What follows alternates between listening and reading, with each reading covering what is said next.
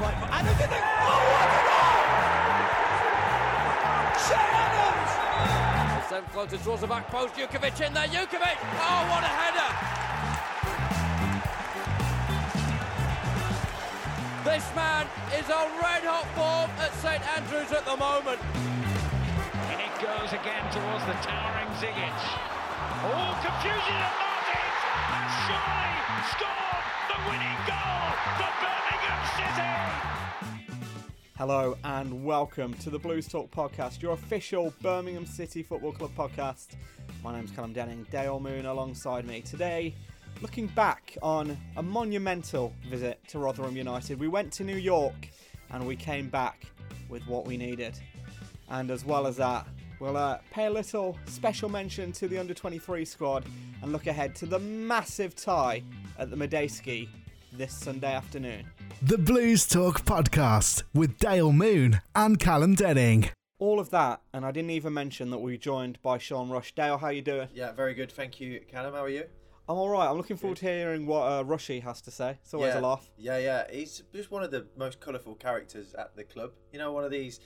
I always think when you get sort of fitness and conditioning staff, there are one or two people there that are articulate, academic, you know, the sort of bookworms. Or, I'm not saying Rushy isn't, by the way, before he hammers us. Which he will. Yeah, they're the military style, let's go sort of man motivators. And I think he falls somewhere between the two. But yeah, fantastic guy. Has loads to offer, and you can just see, I mean, put his personality to one side for a second, the actual job he's done with the boys this year, given the size of the group, how well they've performed week after week, Saturday, Tuesdays, they've gone the distance in the Championship, is a testament to the work he's done all the way back in the summer when we done that Blues TV feature with him. He said, you know, the groundwork's put in at these sort of months and it'll pay dividends towards the latter stages, and yeah, he's true to his word, and that's what's happened. Being pitch side and just hearing him as well pre-match, I mean, fair play to the players. Those routines are rigorous, I think would be the term. Yeah. He just knows how to get the best of people. There's just an enthusiasm about him. There's a real authority about him as well. I think he's really made a mark on the group this year. But a good character to have around the place as well. Always good for a good value for a joke and a laugh. We said when we spoke to the gaffer in the very first episode of the podcast we were going to get Rushy on. Yeah. So as the final one of the season, really, the season finishes on Sunday. Yeah. You've done well. Absolutely, yeah. It's good to get him on, and like we'll hear, hopefully he goes into some detail about how he's managed to achieve what he has this season, and then looking ahead to next year really, because you know it's not too far away. They'll probably have 6-7 weeks away from the club before they start checking in again, going through all their testing, and the bleep test. Another summer of death. Bring it on. Well, speaking of achievements, we'll have a look back then. Our previous... I was about to say previous 2 matches. We've had 3, but I think we'll speak about Wigan a little bit later. See how much we can go into there. Let's go back to St Andrews Trillium Trophy Stadium, Good Friday. Derby County. Yeah. 90 seconds, I think it took for Juki to score. Yeah, really good. I mean, he's, like I say, a player who had that fantastic start to the season all the way through to November. Scored at Villa Park and then didn't score again for a good few games, and now he seems to have found his form. But what a contribution he's made this year in general. Great to see him find the score sheet the last couple games really again. I think everyone in the club are pleased for Duke whenever he scores, because he just offers the team so much. Just puts his body on the line, gets bumps and bruises and gets battered from week to week, to be honest. So yeah, I mean, what a perfect start. I think, was it a corner towards the back post that he meets? Yeah. And turns it in, and you think we're up and running 2 minutes in. And Derby, of course, a team who still had it all to play for, and still do have it all to play for. Still in the playoff places, yeah. So they had, it wasn't a dead rubber from their part. So really good start. But yeah, it didn't last too long. No, Derby breaking through, little lob over Camp. What was refreshing was Harley Dean's comments after the game. I think we spoke to him on Blues TV, and he said, I think his words were, I've tried to play a lazy offside. So he's tried to just step up. Just got his timings fractionally wrong, and Waghorn races through, and Camp's almost caught in no man's land. Thought about coming. It's a good fit. Sometimes you have to applaud a finish. I think he gets it up and down really well to lift it over Camp and then underneath the crossbar, and you're back on level terms. So game on. But then Blues not taking it lying down. Championship survival on the line. Another corner. Gary Gardner has the shot blocked, and the man of the moment, the goal-scoring hero of this season, is there to stab it home. Michael Morrison, the skipper. It's a reoccurring theme, isn't it, Morrow? Gaz actually seems to get his head on the end of a lot of the corners. And Yeah. I hate the term first contact. It's something that me and Tats talk about, but he does seem to get first contact on these corners, especially when the deliveries are good. It just helps it into an area, doesn't he? And I think it rebounds back to Morrow. He just reacts quickly, instinctively prods it towards goal and wheels away. He was embarrassed by his celebration. Don't think he's won his practice too often, but No. 7 goals for the season from a centre half, his career best. Well, I was going to say, we speak about how well Dukey and Shea have done up front this season.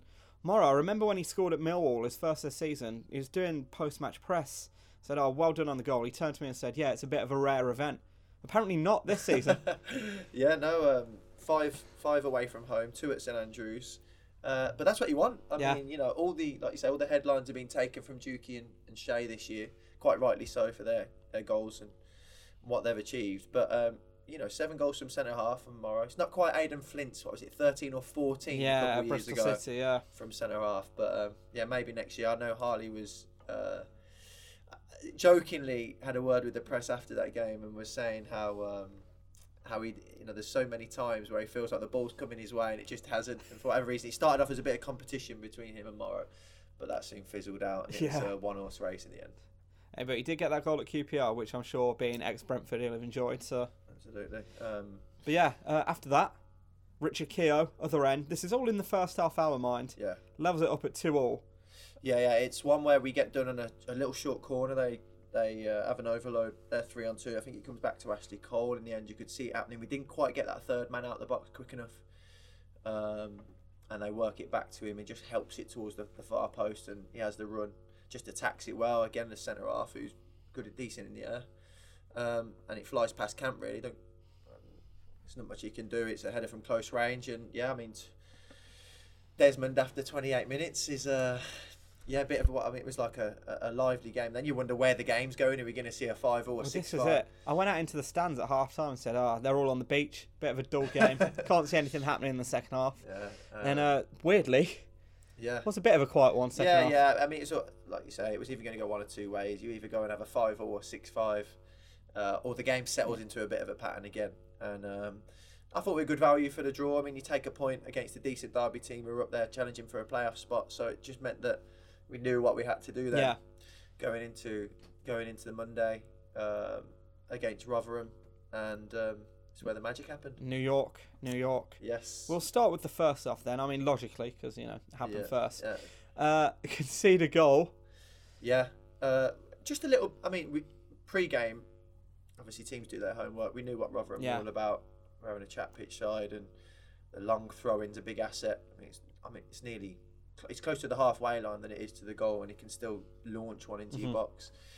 And so that automatically means it's a fighting game. You're always trying to win that first header, second header to try and clear the danger, or clearance to try and get the ball away from your goal. So always going to be a physical challenge. Got a couple of big lads in there as well. So the likes of Harley and Morrow and Dukey coming back to help out for every throw-in as well. He's just doing doggies up and down the pitch for every throw-in they get. So real dogged, gritty first half. We never got into any rhythm. One or two little openings where we could have done better, but in general, their game plan just seemed to bog us down a little bit, and they got their goal. So then you think, okay, game on.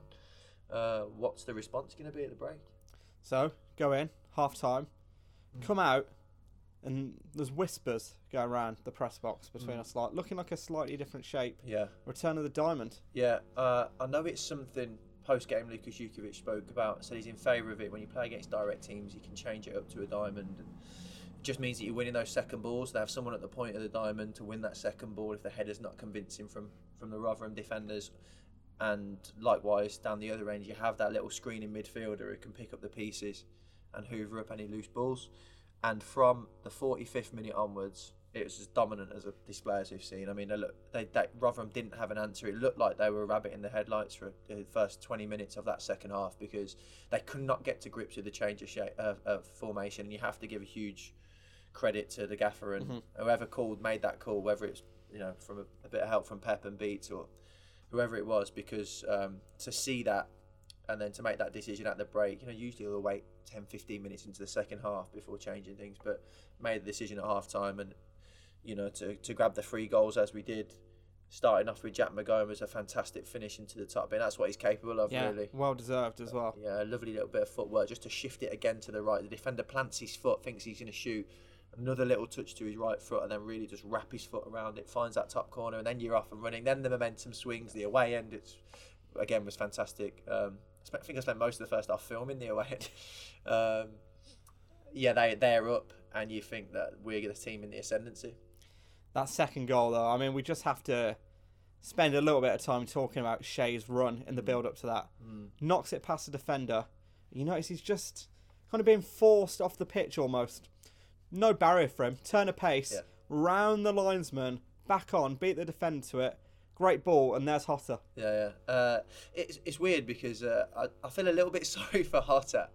Whether it's because his name isn't conducive for a song, in terms of the syllables, but as soon as he scored that goal, the chant from the away end was "Shea will tear you apart again," and one that say whether that's down to the fact that it's a tough name to incorporate into a song, or just how big a contribution it was from Shea, because, like you say, it was help down the line. Shea just gets there ahead of the defender, but a lot of the time he'll either nudge that out of play, or go out for a throw-in, or try and win something off a defender. But he's had just the intricate touch that's kept it in play. He's kept it not only from going out for a throw-in, but also a goal kick down the other end. Like you say, being forced around the outside of the linesman. And even then, there's two defenders. One's gone a little deep towards the goal. The other one's held back towards the penalty spot. He manages just to slice between the two and find Hutto, who's unmarked on the penalty spot. Has all the time in the world to take a touch and find the corner. I think he goes through the legs of a final defender, but I'm pleased for Hutto that he got his goal. Again, he says, I've been making, in broken English, making a lot of assists. There's going to be an impression there, but I thought not. No, probably not. Making a lot of assists this season without scoring as much as he'd have liked. So really pleased for him. And he was like the happiest person in the world. You were down pitch side after the game. Yeah. So pleased with himself to have got the goal. So that was good. And then another winger who's become quite an infectious character. And although the lads have really taken to care of him, he gets brought on with, 20 minutes, 15 minutes to play. And, he's a winger who just scuttles across the pitch with these bags of energy, both defensively and when Blues are in possession, and just wants to make an impact. So keen and eager. And, great to see him score his first goal. McGowan obviously just delayed the pass long enough, waited for the overlap, Marabti, and he slots it away and celebrates in front of that way, and it'll be an amazing feeling for him. And he's up and running ahead before the end of the season. So I'm interested to see, just on Kerim, how he will be after a full pre-season. So level-headed as well, isn't he? Yeah. Just he just seems like his character and personality is a good fit. From the minute he walked in, he was a bit of a darling with the media. I know they were, eating out of his hands after the first press conference because he was very personable. Just says it as it was, not in an abrupt way, but just in a very likeable, easygoing character. But you find a lot of the Scandinavian lads who come out, you talk to a lot of the press and they say, Seb Larsson had a great way about him. And Kerim seems to be, one of those players that's an easy fit. He'll go straight into the group and he's settled in really well. But obviously the fact that the season in Sweden is very different in terms of timings meant that, November, he hadn't been playing football between November and January. So he's not going to lack that sharpness. But with a full summer ahead, hopefully he can hit the ground running next year. Also, just speaking about post-match, the man speaks better English than you or I do, and still apologised to everyone there for. Yeah. It does make it, as proud Englishman as I am, it does make us feel a little bit guilty that these guys are speaking the second and third language as Kerim does, better than we do, and yet he, like you say, still felt the need to apologise or check if his English was okay. It's a testament to him again, really, but very intellectual lad and really likeable character. Listen, speaking of intellectuals, we've got to speak to one of the geniuses behind this season now, I think. We'll talk about Wigan in just a moment. We'll look ahead to Reading, but a man who deserves a lot of credit for the way Blues have performed, as we touched on earlier, is Sean Rush. Yeah, absolutely. Can't downplay or understate what he's done with this group this year. And I'm not digging out previous strength and conditioning or fitness coaches or head of conditioning, but we haven't been as fit in the last couple of years as we are this year, and we were plagued with hamstrings in the early stages of last season. But this season, touch wood, with a game to go, there's been, you look at David Davis's injury, it's a freak accident. Michael Clifton-Bell's late on again is a contact injury that you can't really account for. But in terms of the muscular ones, the ones that you can manage, I mean, to keep this group as fit and firing as they have for just a 46-game mammoth campaign. Yeah, testament to him, and I know he'll want to mention his backroom staff as well when we bring him in, because Aman, Aaron, and Elliot, the data that goes in, the number crunching, making sure they're monitored up in training. It's become a bit of a scientific vocation, this, and they do some fantastic work. I mean, like I say, the proof's in the pudding to keep such a small group going for as long as they have, getting the results they have, and finish games as strong as they do. It's not a coincidence, and Sean Rush has definitely had a huge part to play in the success that we've had this year. Well, enough of us talking rubbish then. Let's hear from the man himself, Blues head of physical performance, Sean Rush. The Blues Talk Podcast. Rushy, we are in your very small office space. Very small. At the training ground. Is this where they just popped you in? Was this a cupboard? No, this was actually when we got here. All the rest of the staff ran to be in the big office, and what it is, I was structured, and I thought I don't want to be with them. I want to be by myself.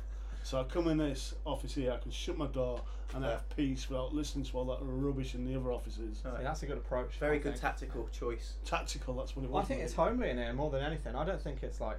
I don't know where your home is, mate, but have you ever read Harry Potter? The cupboard under the stairs. No, it is ideal. At the end of a long hard season, mate, how do you feel?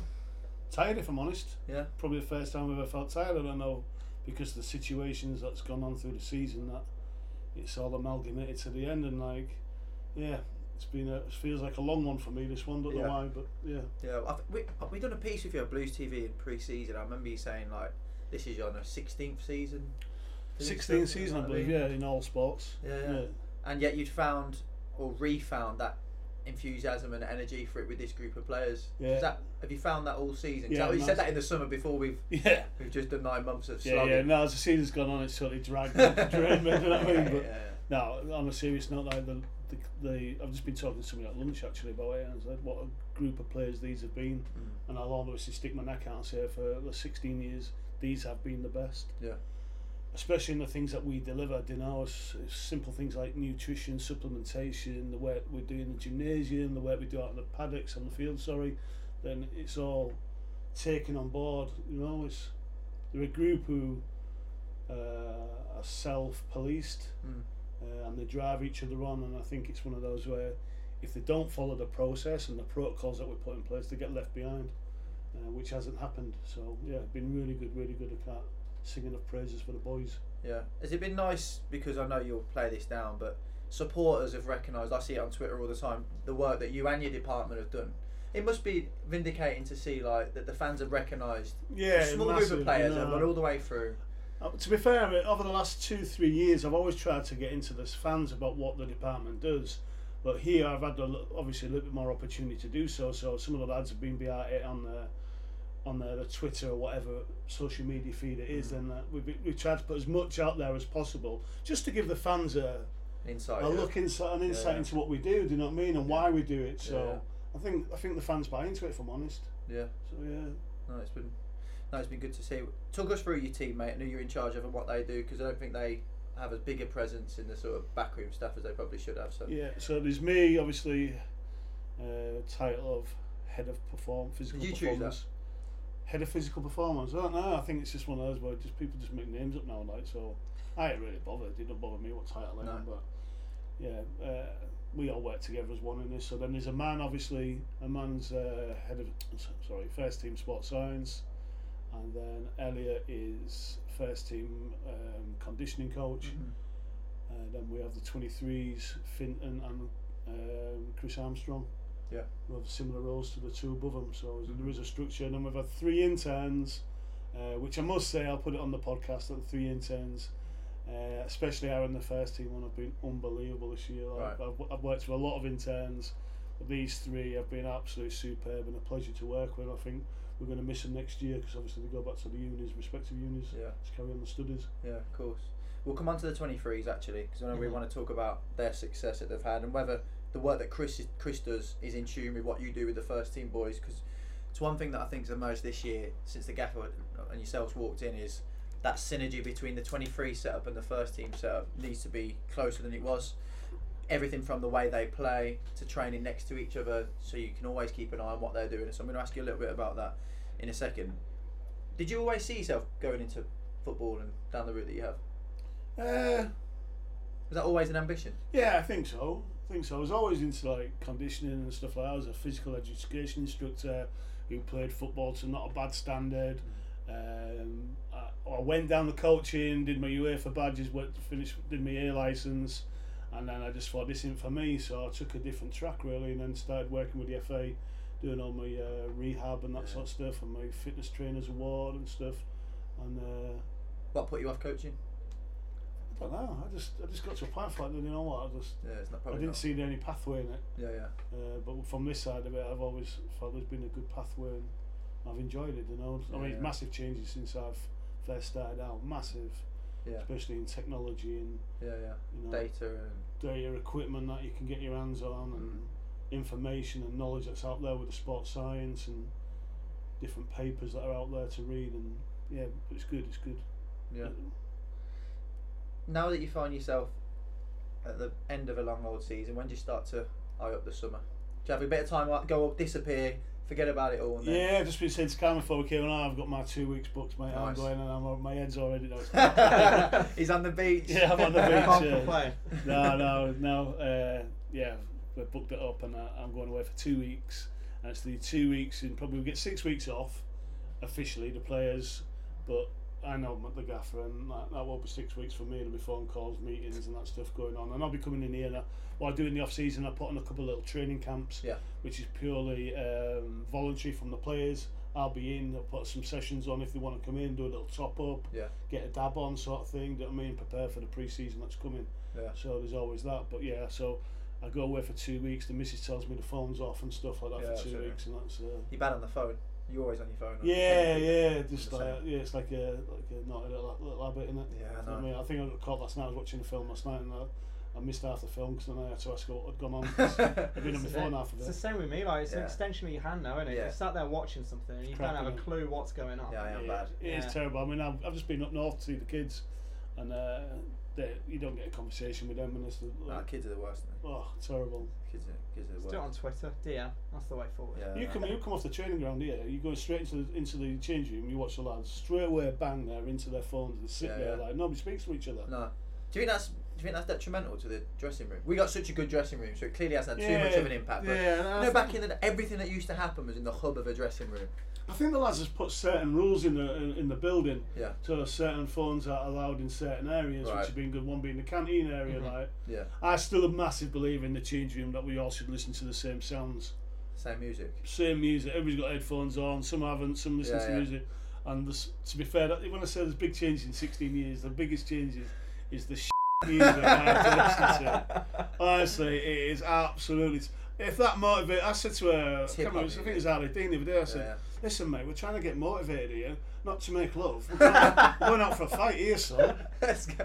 So what would you listen to if you're going to... I don't know, I'm a bit of a Stuart Pearce punk here. You know what I mean? He loves that. But I'm doing a bit of training at the moment, so I do like my AC/DC sort of... Just any rock that gets you anything going. that gets me wanting to have a fight, really. Yeah. Not Barry White. No, not Barry White. So you're a fighter, not a lover? No, I'm a bit of both. Depends who it's with.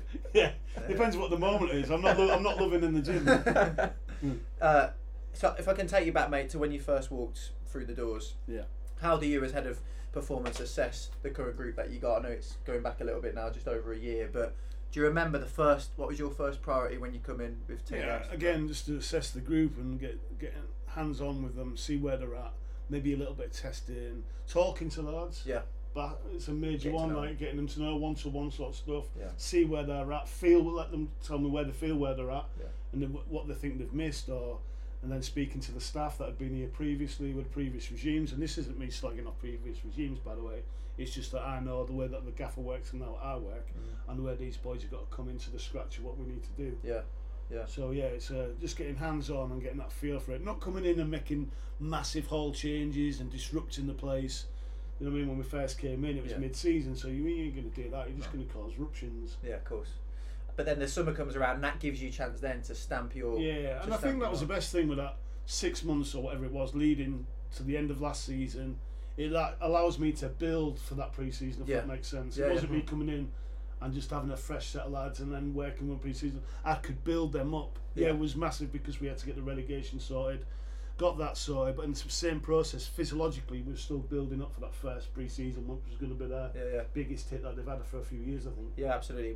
I've been on the last few pre-seasons, but this year in particular is one where beastedum's the term that usually gets bandied about, but there's always a thought process to what you do. I know it's not just running for the sake of running. I think beasted one, that's the quote off the old army one, isn't it? When just get beasted. With bags, which my son goes in a couple of weeks. Is he? Yeah, he's going in the Yorkshire, so see how he's getting beasted. How much do you enjoy the summer, mate, when you get them for pre-season? They spend a lot of time out with you and doing a lot of the runs and. Yeah, it's obviously that's the main core of your job, and you get that right. You know that's going to have fruition throughout the season to like January, February, even like you look at us now. Yeah, Wigan, I still thought we had decent legs, you know. So you know that how essential, and you speak to any player who misses a pre-season and then comes back in halfway through the season because of an injury or whatever, and he's missed that pre-season time. He's always playing catch up. Yeah, of course. I don't care what you say, what you put into him. If you miss that pre-season, you are always playing catch up. So it's good from my point, but also from the players' point. They realise how important them 6 week period is. I remember you saying that to us. Actually, we've got it on footage of you saying at the top pitches back in like I've got July. a face for radio, haven't I? That's when I had doing a video number. I'm on podcast, so you can't see the ball. No, we'll do it. We'll get you on video again. Pre-season. But I remember you saying exactly that. Whatever they do in these next 6, 7, 8 weeks will lead to fruition in the winter months, all the way through Christmas. And I think what the one for me, Dale, this year is the way we have gone forward in a physiological way. The lads individually, like massive progressions. If you look back, it's essential now that in the off season, they've got to have time off. You know, we've had a small squad, and I think somebody put a quote out: 8 of the starting 11 against Rotherham or against Wigan. Well, Rotherham, I think it was. 8 of the starting 11 have played 40 games each or above, right? Which is a massive stat, isn't it? You know what I mean? But that's a progression. So now they've got to realise in this 6 weeks off, don't regress. Do you know what I mean? Really maintain. So then we go to the next step in the pre-season, and we go to the next step in the next season. How do you think those stats compare with other champ clubs? Decent, I think, mate. Yeah. You'd think they're right up there. I'd like to see. Mate, with stats though, you got to read into stats what they are. Do you know what I mean? So if it's like total distance stats, well, how do you set up? What's your formation? Do you get into shape early? Yeah. So you're never going to get high total distance. Sprint stats. It's all related about how you play and how the game is flowed. So to have a stats and people put all like leagues up and all like that, I think they're a little bit false, if I'm honest. Yeah.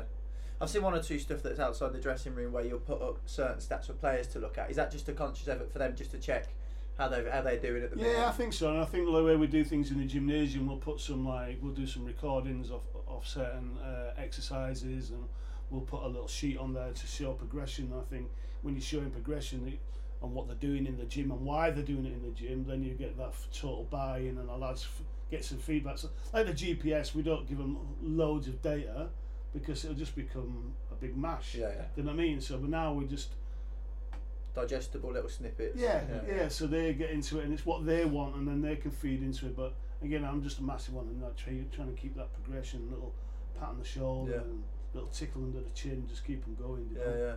Have you had to? You don't have to name names, but I'd imagine the group are pretty much self-policing anyway in terms of looking after themselves. Are they quite a good group in general? Would you have to have a word with one or two? Nah. To be like 99%, like they're just there and like. They strike me like that. You just deal with them. If they do anything like they've turned up late, it's nothing through being vindictive or nasty. It's you know what I mean. It's just something might have happened, or a little bit of sloppiness, which you just got a little tap on the shoulder. But like I said earlier, like this group have been phenomenal all season since I've been in the club. Yeah, absolutely. How much have you enjoyed the season, mate? I mean, all the crap that's been thrown at us. Yeah, but like I said, I do like dealing in adversity. So it's been like one of them where tin hats on in the trenches, fixed battens, over the top we go, hey ho, and how many times have we done it? Like it's been unbelievable, hasn't it? You know. Do you think that's helped create that togetherness? Let's go. Mate, I said to you, I don't know if I said when you video, but I was at Hull City when we got promoted in 2007, 8, I think it was. But like that was the same. We'd had a relegation fight in the Championship. Next year came. Did we make massive changes? No, I don't think we did. But there was just that adversity, that togetherness. Yeah. The lads that were brought in were the right to fit into that group, and suddenly, boom, for you up to that next level. Do you know what I mean? Yeah. And you see that here. Yeah. I do anyway. I feel it. Do you know? Yeah. You got that core that have gone through all that. Gone through a bit of. Yeah. Say that on podcast. Absolutely. That'll be a bleep. Fine. In the edit. Yeah, you know what I mean. So it's like. Give him a bit more work to do and throw some more. Don't like work. Don't do that.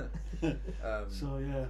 Yeah, I just looking from the outside and seeing that the core of the group. You'd imagine when you get The a player. close, aren't they? Do you see that? Oh yeah, and if any players do walk through the door in the summer, Yeah. they'd have to, like you said, they'd have to be the right person. They'd have to change if there was a little bit of not bad eggs, but any players who walks in who's got a little bit on their shoulder, they'd have to adapt to the group, which is a really healthy position to be in when you can trust that changing room to manage itself, and the lads all. So in the way, like the best thing I've seen is like I've not really seen it in football before is the way they are away from the environment with each other.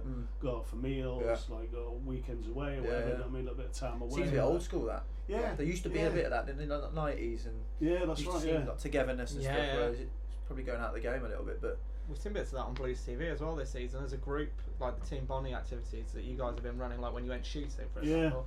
How that's kind of carried over. He's thinking of the reaction gifts now, but yeah, shooting was how that's carried over to the players' lives as well. Yeah, I think so. Yeah, I think standards being set though, so when they've bought into it, and then they've taken it onto another level themselves. Yeah. Like even I think the wives and the kids and all like that get together and stuff like. Yeah. That's great to see. Once you got that environment in a club. Yeah. It could do. Yeah, class. How do you feel you've settled in the area? And Love it, mate. Love it, absolutely love it. Yeah.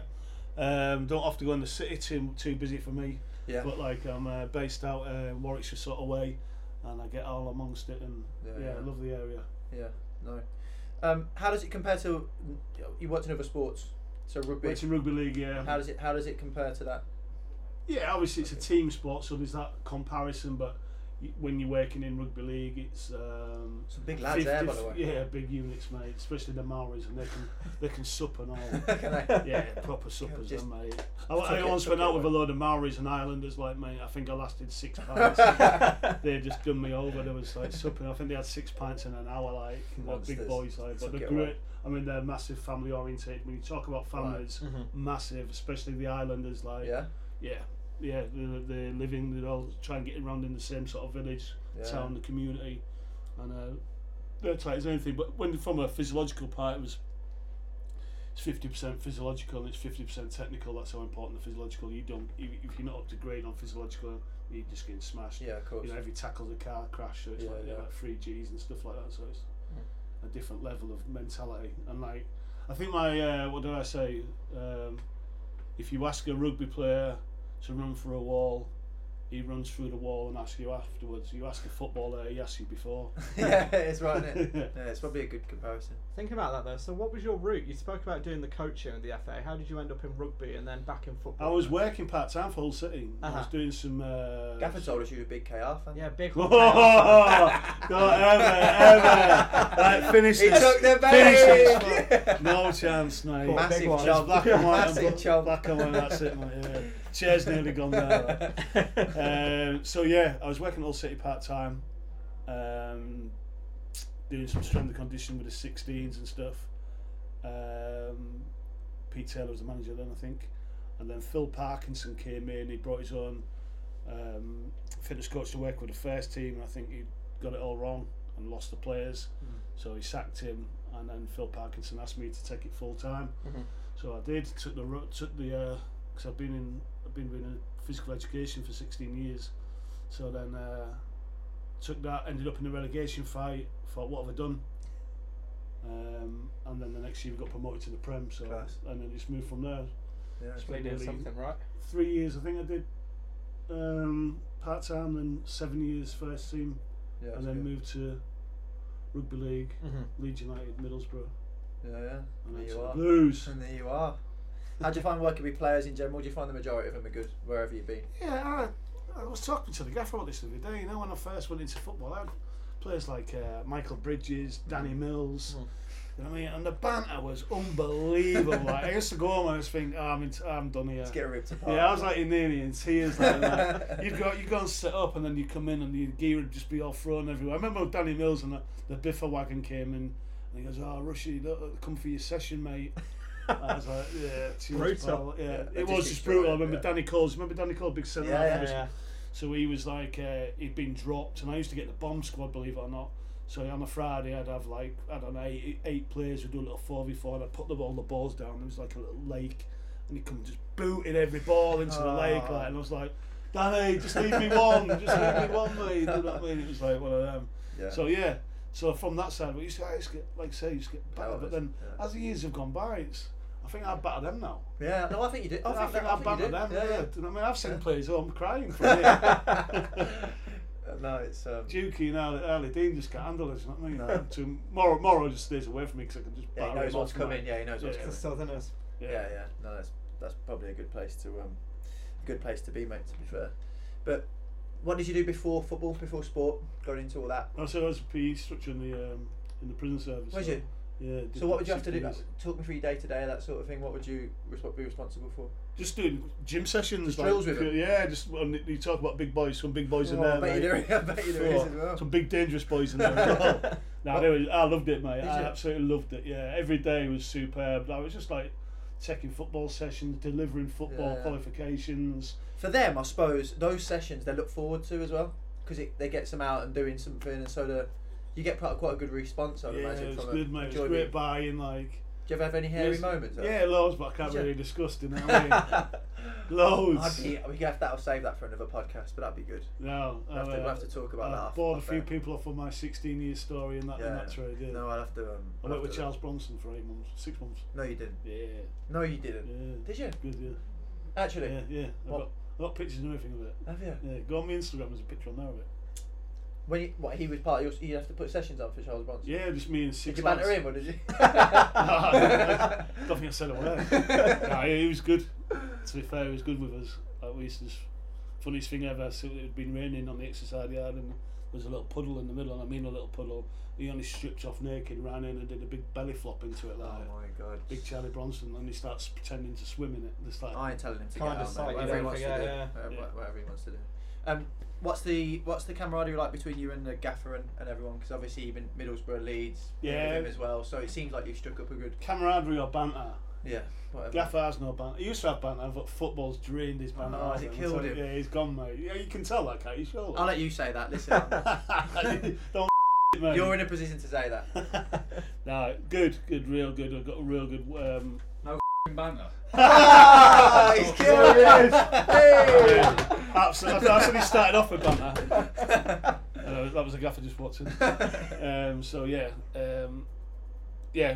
real good relationship between all of us, and especially the ones that have travelled. But always building that Leeds, Middlesbrough, come here. And, you know, we have a little round now and again, discussion, whatever. But our views always heard, and I think it's always respected, if that's the word I'm looking for. You know, it's like, and there's a thought process between everything that we do, so it's good. When Gary asked me to leave Leeds, it was a big one for me because I did like it at Leeds United, but when he asked me to leave, I only left because of the way that our working environment was, and like, really progression for me was unbelievable. So yeah, of course. How different was Middlesbrough, without going into too much depth? Because he wasn't there for too long, but different experience to what you'd had. Didn't enjoy it, mate, if I'm honest. No. Do you know what I mean? Like the first time when I sort of got the move, I was like, whoa, buzzing. And then when I actually got into it and started working there, I thought, something underlining in the club. That Just I not a couldn't good have fit. Not a good fit. That's the sense I get when you mate. talk to any of the backroom stuff. It's just there's sometimes it's just not a good fit. Yeah, exactly. people, Like, and there was a few things that I didn't like, and but then when you come here and you walk in the room and you feel it's a good fit, you know what I mean? You just feel like, whoa, this is a place where I want to be at. So absolutely, absolute great feel amongst it. How much do you look forward to next year, Matt? I know you said you got your holidays booked and everything, but to start again, to get all the lads back in, what would it be, end of June? I think from my point of view and my department's point of view is progression all the time. We can't just sit there on our laurels on what we've done this season. It's progression. How do we make it better? How do we make it individually better? How do we make it team specific better?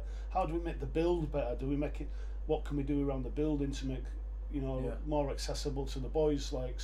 Which is hard because it's as you've seen around the place, it's tight. Yeah. lot of bodies in small areas. So Yeah. you look around at other clubs and see what they've got. It's like Big buildings. yeah, but we work it. Yeah, you make And that's it. the thing. Like I think that also helps because it is a little bit strained. That helps with communication You're on top between of each each other, aren't department. Yeah, exactly. Because if there's no communication, then we performing now. No, the gaffer clearly can hear what Yeah. you're doing in here anyway. Paper thin walls. Yeah. Cheers, good. Lads will be in, like you say, you put the little sessions on if they want to come in on those specific days of the summer. Yeah, a but little then end camp. of June. Yeah. I tried to get the gaffer to pay for me to go up to Tenerife and put some camps on there. But So I'll put myself down for that one. We could it do ain't that. happening, mate. Blues See, TV Has he sacked it feature. off already? Yeah, the gaffer said I can go to Reigate, I think it was. Ah, well, I think we're busy. It's okay, we're busy no, that it's week. okay, We're but busy. yeah. We're busy that week. Last week of June, then you'll get them back in. I'd imagine towards the end of June, start of July, Yeah, I don't want to give too many dates away, but That's yeah, fine. around And that, then- yeah, and pre-season. and then you're in. We're doing a couple of the bit of testing out at Coventry Uni this year. Yeah. So that's going to be another upgrade in our testing for the whole of the year. Great. So obviously you'll get down there with the cameras for Yeah. that one. So yeah, I'm looking forward to that, to be fair. Yeah. Yeah, Is the testing just obviously to keep a benchmark throughout the season? Do you do testing all the way through? Or is it just the pre-season? We try and do benching in certain, especially like international breaks where we can get a hit in. Yeah. And it's just to see where we're at. You Yeah. know what I mean? It's not like be all and end all, but it's a great guide. And I think sometimes if it's a positive feedback, it's a great guide for the lads. Yeah. Do you know what I mean? If they see progression in what they're doing, because again, what I said earlier is what they're doing in the gym, what they're doing on the green stuff. Yeah. And they see that, and then it's a more of a buy-in, and they. Yeah. I've just got a few on the injured boys. So obviously Digger suffered a bad injury. Keith now. Yeah. Vass as well. What's it like for them when there isn't a pre-season and then they're trying to come back? They do a lot of rehab work in the gym with the medical staff and stuff. Yeah. But then when do they get handed over to you or your staff to go, let's try and get some conditioning into them? I mean, or is it only when they join the main group? I mean, I'm going to say it like, but this physio department's again one of the best I've worked with. Nominated for an award this year? Nominated with the performance staff as well. So I'll throw that one in as well. Don't forget 'em. Yeah, don't forget me. So so I don't know. We start. It's not like they hand over to me. It's more of a we entwine. We right. invite. Do you know what I mean? So I'll start taking sessions, taking a little bit of the load off the physio department, and then moving it into sort of my physical area with obviously the rest of the lads in the department, and then it becomes more of a physiological specific, football specific within the last couple of weeks. But we're always in there. We have meetings, couple of meetings every week, discussing the way we're going to take the players forward, and that's what do the physio department need from us, what do we need from them. And it's one of those. So it's really hand in hand, really. Yeah. No, it's good. I think a lot of people will be amazed at David Davis's Digger's recovery to be playing, kicking the ball again this season. Unbelievable. How much of that is down to him? Yeah. Between Without you? a doubt. I mean, don't get me wrong, the physio department absolutely done a great job on him, unbelievably professional.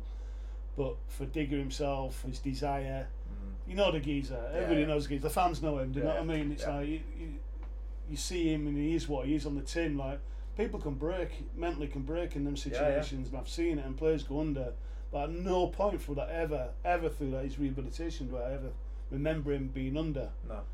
Maybe the first week or so, do you know what I mean? But after that, as soon as you come to terms with the fact that he's in it, then it's like, right, we're going. He was always on top of his same banter, and I don't know what I mean. It's just, I mean, You're going to burst through the door. I think we're on 5 now. That's Okay. it. So.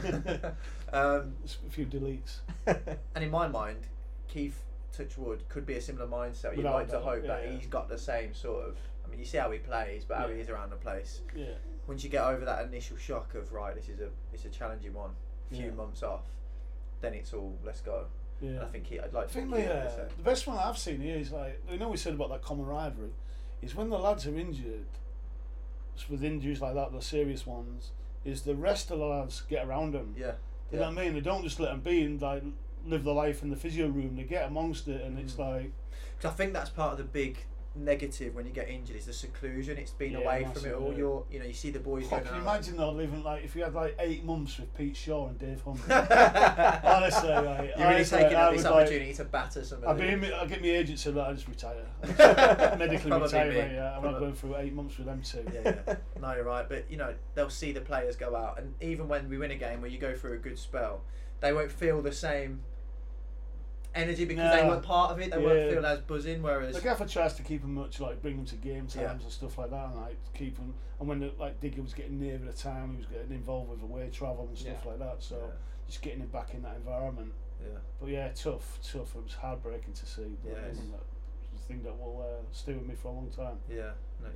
Not great. And then Vass was the other one where Vass, he's even harder one really because he broke down again. Yeah. Once he was so close, and that's the mental one. So you wouldn't have been. It was this December, wasn't it? So you wouldn't have been. Was it December Vass's against Villa when he first done it? Villa, October. I wasn't here. So then. well before, but so then you'd have been here towards the end of that season where he started to get a bit closer and and then when did he come back and he broke down? I can't remember off the top. that's it. He had a little. He came back into first team training. And then a setback. Then he had a shot and it was like, well, he'd even admit his technique on it was disgusting. Right. He did something like he wouldn't normally do to strike a ball. Right. And at that moment, he'd gone again. Like, he just fell for the kid again. You know, it's just tough.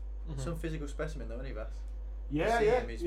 You look rapid as well, isn't he? Yeah, quicker than me. But there's some quick lads at That's rugby. not hard though, is it? Well, you ain't seen me run. That's what I've heard. Would have been some quick lads at rugby league that you'd have done? Or like big, massive brutes who are more just powerhouses. Like they're just. There's a difference between rugby union and Yaya rugby. I call it Yaya.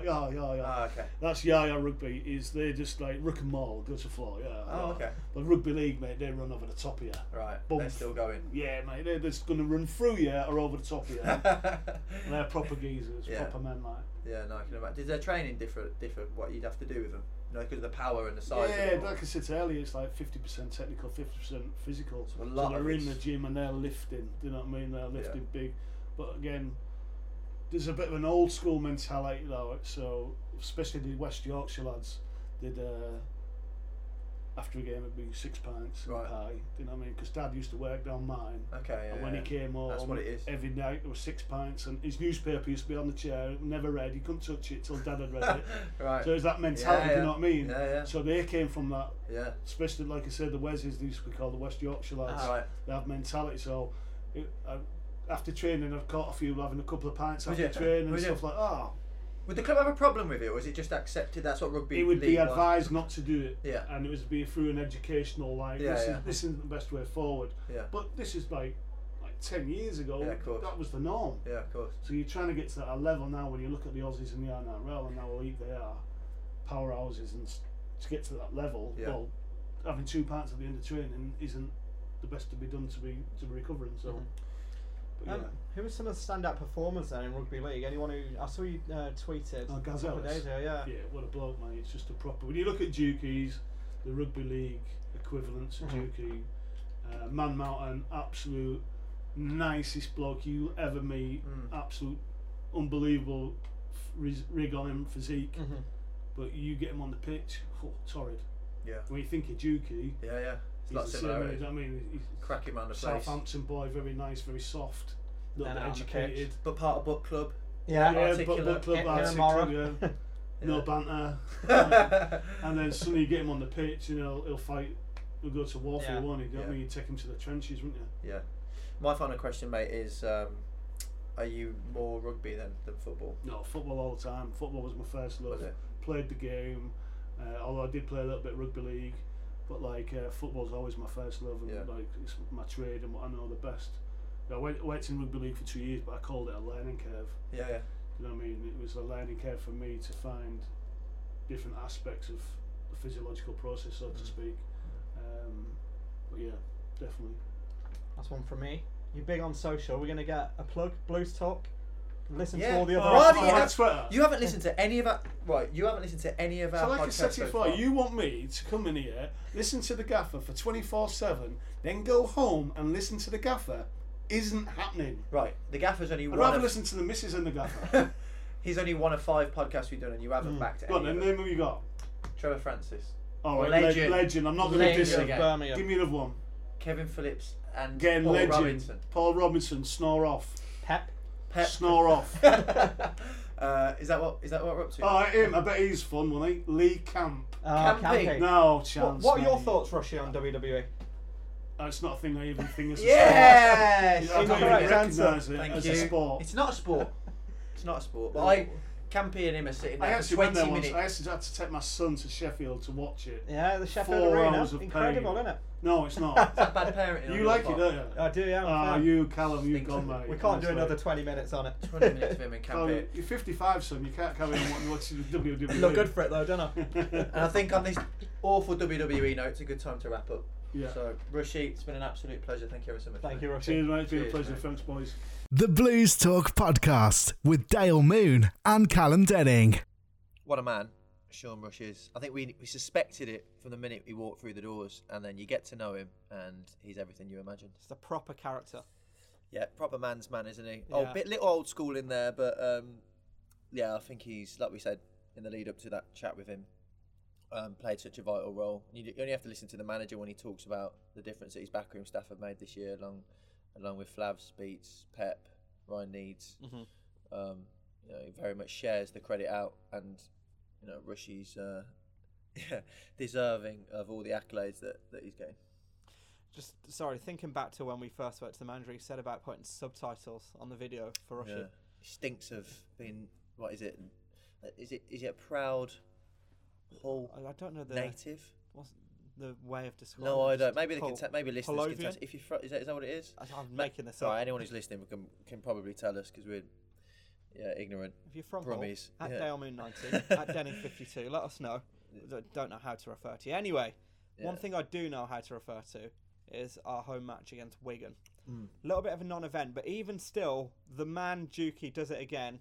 Minute and a half. Yeah. Repeat of the Derby fixture puts us 1-0 ahead. Yeah, it's a defensive error, isn't it? He goes down the outside and prods it home, and again you think, it's repeating itself. But yeah, good again. Like I say, I mean, 14 for the season now, career high for Dukey, 10 assists. What a season he's had. A lot of supporter comments point to the fact that you know he would be their vote for supporters player of the season. Awards evening, of course, coming up this Monday. BCFC.com. Limited tickets still available. Well done, great plug. I'll be happy. So yeah, that he'll be their choice for supporters player of the season. You can see why. I mean, crucial to how we play, and great that he's added the goals he had as well. I think he's never got past that. I think 12 was his high, his career high. So for him to reach 14 with these last couple of goals is great for him. But it's even then, like we speak to him after the game, and he's still so very downbeat and modest about it. He says, yeah, it's great. You know, I'd like to score more. I'm all about the team. There's no he never gets carried away. Worth pointing out that with those goals, he's got 13 assists as well. So he's been involved in 25 goals. Yeah, well that's it. I mean, his all-round game's just crucial to how Blues have played this year. Great to see him sport don the captain's armband as well. As worthy a captain as you can find. You know, in the absence of Michael Morrison, worth pointing out there was a few changes. Of course, Harley went under the knife with a groin problem. What a trooper, by the way. Yeah, the amount of time he played on. Yeah, 2 or 3 months. Yeah, we've read. It's ridiculous. Ever since they changed him across, didn't they? They swapped sides. Yeah. Harley from left side back to right, because whenever he was swinging his leg at that ball with his left foot, it was just irritating it. I mean, for him just to have the will, determination, go through the pain barrier, the want to, you give a footballer any excuse and they'll take it, but for him it was all about playing and fair. I mean, credit to him, absolute soldier. But yeah, no Morrow, no Harley, no Mags.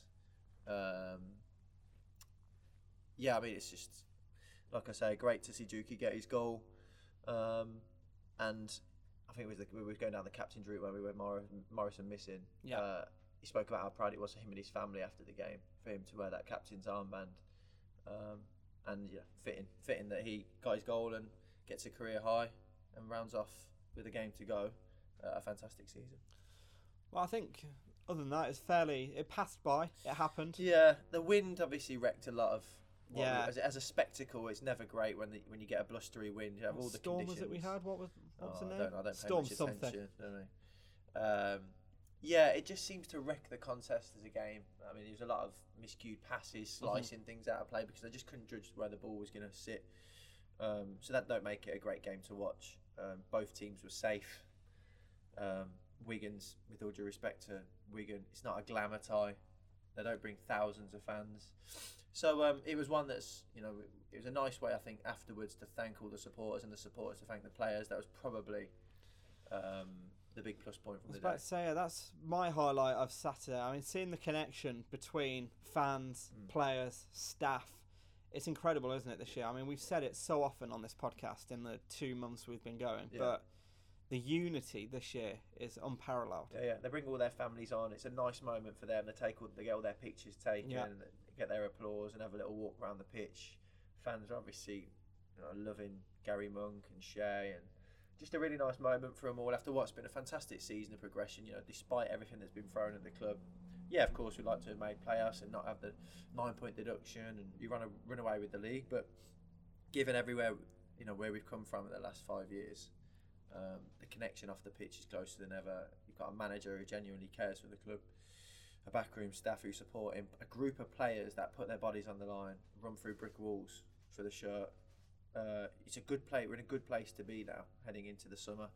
So it was a fitting way to round off the home campaign, just for those supporters who did stay, and give the lads a big round of applause and a few songs as well. So yeah, nice way to finish after the Wigan game, despite a boring game itself. We end our season in Royal Berkshire on Sunday, in Reading, at the Medeski Stadium. Looking forward to it? Thrilled. Honestly, right? Thrilled. So, living down south, Reading's been a fairly local away day for me for many years. Don't think I've ever seen us concede there, so we've got that going for us ahead of the weekend. Yeah, I'm trying to think if I've seen us concede there. I think we've got 4. There goes my microphone. Okay. That's how excited I am, Dale, for Sunday. We've gone 4 games without conceding there. Throwing things I'm at me. sending microphones everywhere. I'm that excited. Great win last season as well. Let's not forget. Yeah. I remember Sam Gallagher scoring. Jeremy Boga going on an unbelievable run. Setting up Sam Gallagher to score. It's actually one of the Steve Cottrell wins coming the Christmas period, where it looked like we were going to kick on and it just never materialised. But it's one of them. Great memories from the promotion winning season. I've been a supporter in that away end with the old man, watching the game, and Fahy scoring right in front of us, and then Phillips down the other end. We had to win that day, didn't we? To go up, and that was great. I still, the full-time whistle goes, and McLeish and a few of the back. JP actually, I think it was his first game. And he's out on the pitch. JP the kit man. I think JP the kit man. I think that. Get that picture for Twitter. He'll correct me if I'm wrong. I remember talking to him this week. I think that was his first game, Reading away, on that promotion. We've got to get pictures and videos. Oh yeah, there's videos. Yeah, he jumps up and down. Yeah. And then with David Gold and Karen Brady. Yeah. So JP's down there pitch side with them all. As soon as the final whistle goes, he's jumping more than you'd think he'd been there for years. I think it's his testimonial year. So yeah, good memories of the Medeski, but again, Reading will want to finish their home campaign on a high, so it'd be nice to finish with a win. The gaffer, you'd imagine, will make changes if he wants to make changes, but I think it's nice to be in a position where the nerves aren't jangling. We're not sitting here talking about having to get this amount of points or results elsewhere. Trying to think how many times in my lifetime I've actually been able to say that. Yeah, I know it's a weird. It was at Wigan. It was a weird feeling.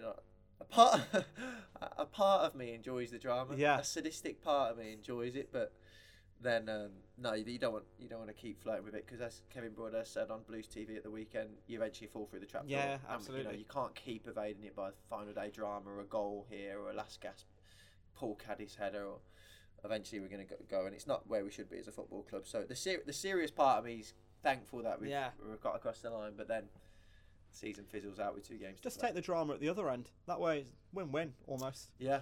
That's and it's quite nice to watch. The scores will be coming in the picture. I'm sure will change quite a bit. Even if it's not in the Championship, the Premier League race, League One on the Saturday, both the playoffs picture and the relegation zone as well, yet to be decided in League One. So it's nice to be perched in the comfort of safety and watching the supporters and players at other clubs go through the craziness. Credit as well, speaking of supporters, another sold out away end at the Medeski for, as we've said, bit of a nothing game. Yeah, you know what? Like we've said before on this podcast, it is, and I know supporters will say, well, you go to every game, you're at the club, and I get that. And we do get to see the away end from a fantastic vantage point of how the home supports Sea Blues fans. But I do miss waking up, going down the pub, having a sausage sandwich in the morning with the old man and my brothers, going down the game, just as a group of lads, getting behind, having a good sing, supporting the boys on an away day, whether it be a Reading. I mean, it seems to see either Bolton or Reading we finish every season. Yeah. And that's the one bit you do miss. And this season, I've filmed our away support countless times, just in awe of how it looks from a home perspective. Talking to someone at Rotherham, they said we've been the best support they've had at the New York Stadium for the best part of 5 years. And you go to these grounds, and I think, we've had our trouble this year with 1 or 2 incidents, but in the main, the supporters have just been absolutely phenomenal. And credit to them, because every club says they've been through the mill, they've got a great set of supporters, but genuinely, as a set of fans, I think they're the best in the division. Well, you'll be able to hear that vocal backing at the Medeski on Sunday. Live audio commentary on Blues TV. Jonathan Bell and David Cottrell will be providing that. Live video footage as well for international subscribers. Yeah. Good to have Cots back in the fold. Yeah. He did the Bristol game, didn't he? He did, yeah. Does it when he suits him, don't he, David Cottrell? Yeah. Local. Yeah, do you know what I mean? Back to Brazil. He tells us his wins are base, or puts him down for Reading. Cheers, Cots. But no, he's good. I think he went down really well at the Bristol game. I know supporters were impressed by his punditry, so offers a different angle on things. So yeah, looking forward to having him with us. Have to get him in here at some point. Yeah, 100%. We'll go down to Windsor. 100%. We'll get him hopefully over the summer. There'll be 1 or 2. Hopefully we grab through the summer. Former players when all the lads disappear to, I don't know, Vegas, Dubai, wherever they go. Yeah, it's all right for some. Telling themselves. Well, one name who has been on the lips of supporters this season is the club's top scorer, Shay Adams. He'll definitely be taking home one award on Monday evening, that being top goal scorer for the men's side. But I think the biggest honour he's going to get all season is this. He takes on the quickfire questions with Dale. The Blues Talk Podcast. What music do you listen to before a game? R&B, rap. Any artists in particular? Gunna, Lil Uzi, Young Thug. That's it. Snapchat story or Instagram story? Neither. Favourite restaurant to eat? Tattoo, new one. Nice. What's your karaoke song or initiation song? It was Fresh Prince of Bel-Air. Favourite movie? Ain't got any. No, poor from you. Which country produces the best food? Oh, I'd say like Asia, like Thailand, that sort of way. Nice. What's your middle name? I've got too many. What's your ideal holiday destination? Ideal? America, probably. Have you got a favourite TV series? Oh, yeah, Game of Thrones. I just started it. What do you order from a coffee shop or if you go to Costa or something? Vanilla latte. Best goal you've seen whilst on the pitch? Best goal? Can't be one of yours. Just got to be like that is a goal. Probably Keith against Brighton. Yeah. Yeah. What instructions do you give to the barbers when you sit down to have your hair done? Freshen up. What's your favourite cheat meal? Cheat meal? Probably like Domino's after a game. Solid. What did you go dressed as to your last fancy dress party? Green Lantern. NBA, NFL, Major League Baseball, or you don't care? Don't really care. What are the names of your WhatsApp groups that you're part of? This group will do. Blues, and that's really it. Can you play a musical instrument? No. One person, dead or alive, you'd want to have dinner with? Michael Jordan. Good answer. Can you speak another language? No. Which Hollywood actor would you choose to play yourself in a movie? Denzel. I like Denzel. If the whole squad had a Royal Rumble, who would be left in at the end? Me. The lies. 3 words to describe your Blues roommate. Funny, happy, and sexy. Who is it? Myself. Best pair of trainers / boots you've ever owned? Pair of trainers, probably like, I don't know, man. Probably Yeezys. Boots? Boots, probably the ones now, the Adidas ones with no laces. Endorsement. Favourite pizza? Meat Feast. Favourite ice cream? Oreos. Aftershave of choice? I forgot the name, but I wear it Creed? a lot. Nah, that's nice. Black Orchid? No. It's some next one. David Beckham? Marcus Cousins or something like that. Oh. Rouge, something like that. If you could be any nationality other than English, what would it be? American. Have you got any tattoos? No, one on my wrist. What's it of? Mum's signature. What type of student were you at school? Troublemaker. Shock. What's the strangest thing you've eaten? Strangest? Probably like a shark or something like that. You've had that? Yeah. Really? In Thailand, yeah. What's on your bucket list or anything that you want to do? I want to like drive around America, doing all like the tours and stuff like that. 60. Yeah, all that stuff. Just seeing the world really. Like to go to Brazil as well. Are you addicted to anything? Yeah, Fortnite. Yeah, Gaming, yeah. What are you most afraid of? I don't like snakes. Is there a certain favourite city other than Birmingham and Leicester? London, Manchester. The best way to eat chicken, so how is it flavoured and what part of the chicken? Nando's. What part though? Breast, wing, thigh. Thigh. Yeah, Flavoured thigh. down. Medium, obviously. Your thoughts on fishing? Boring. Have you got any sporting memorabilia? Yeah, I've got the stuff from Birmingham this year, like hat-trick balls, T-shirts. You got a traded shirt? You got anyone else's shirt? I've got some people, yeah. I've got just my mates who play for different teams. Finally, have you ever read a book cover to cover? No chance.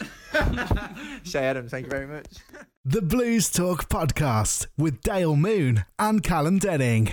Just to clarify, other peri-peri chicken places are available. The Bookworm, But Shay Nando's Adams. is the best. Apparently so. Come on. The best way to eat chicken, according to Shay Not Adams. thigh. Thigh's a bad shout.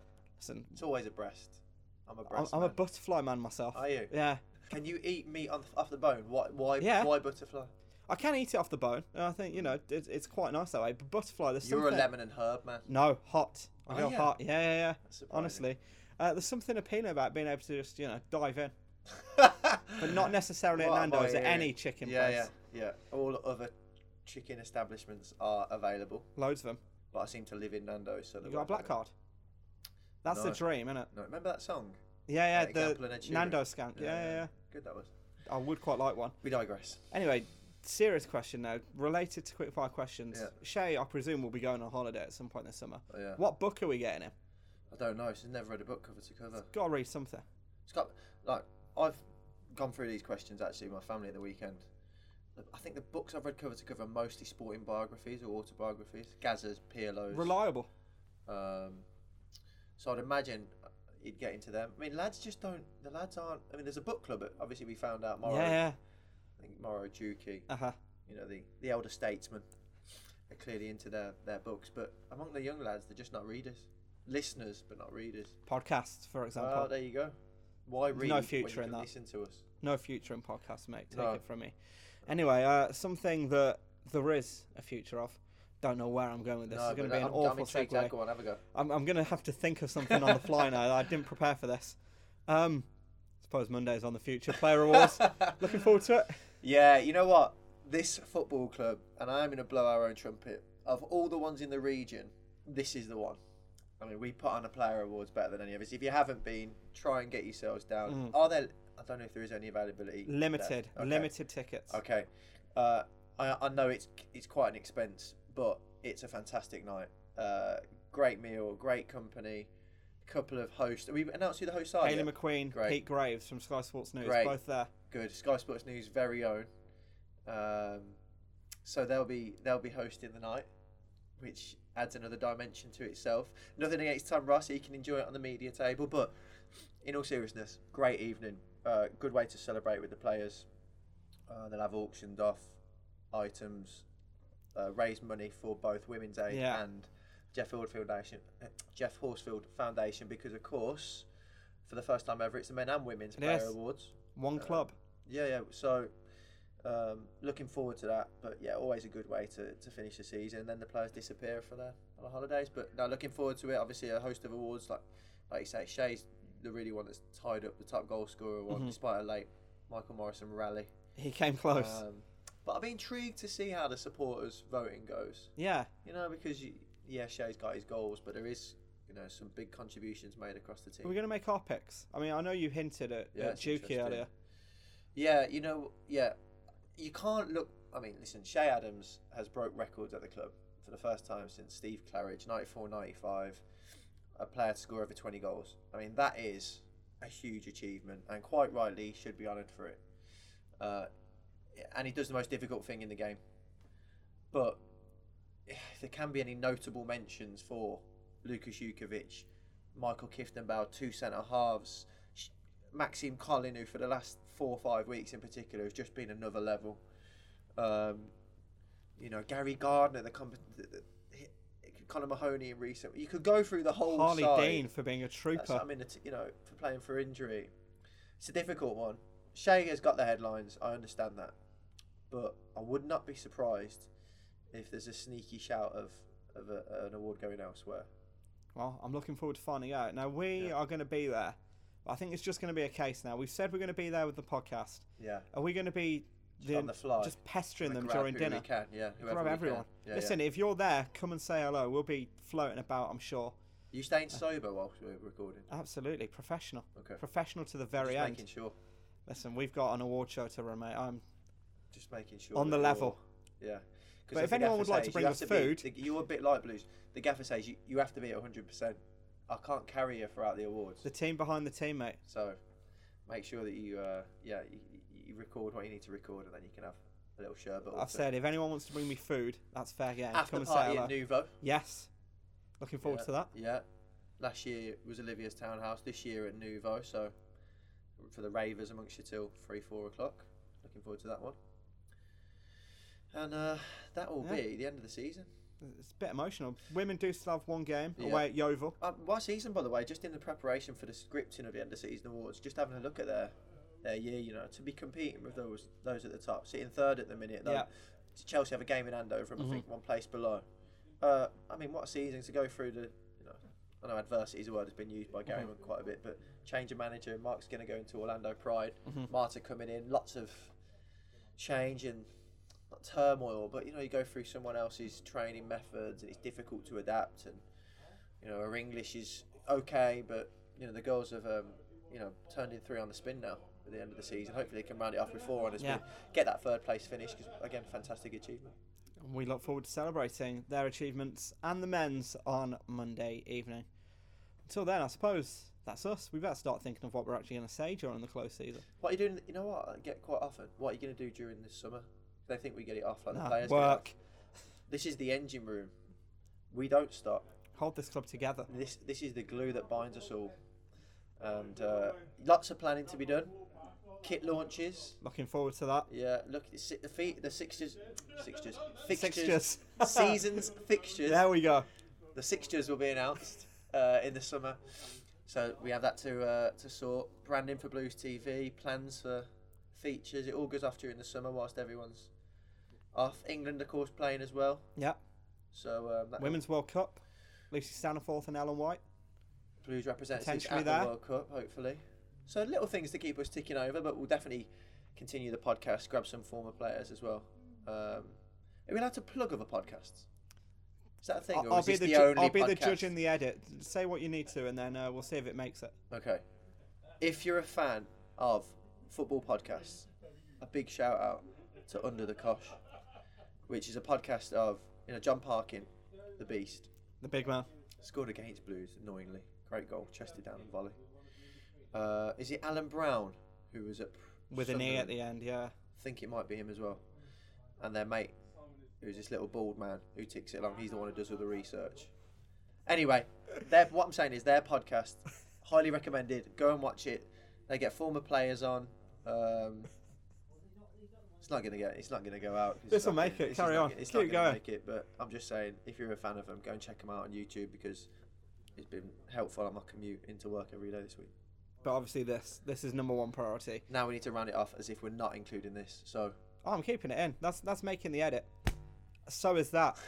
This has been Blues Talk, warts and all, I think, this week. We look forward to the Player Awards. We look forward to coming back in 2 weeks' time with some semblance of a podcast. But until then, we're doing the trademark two Ronnies. Okay, let's go.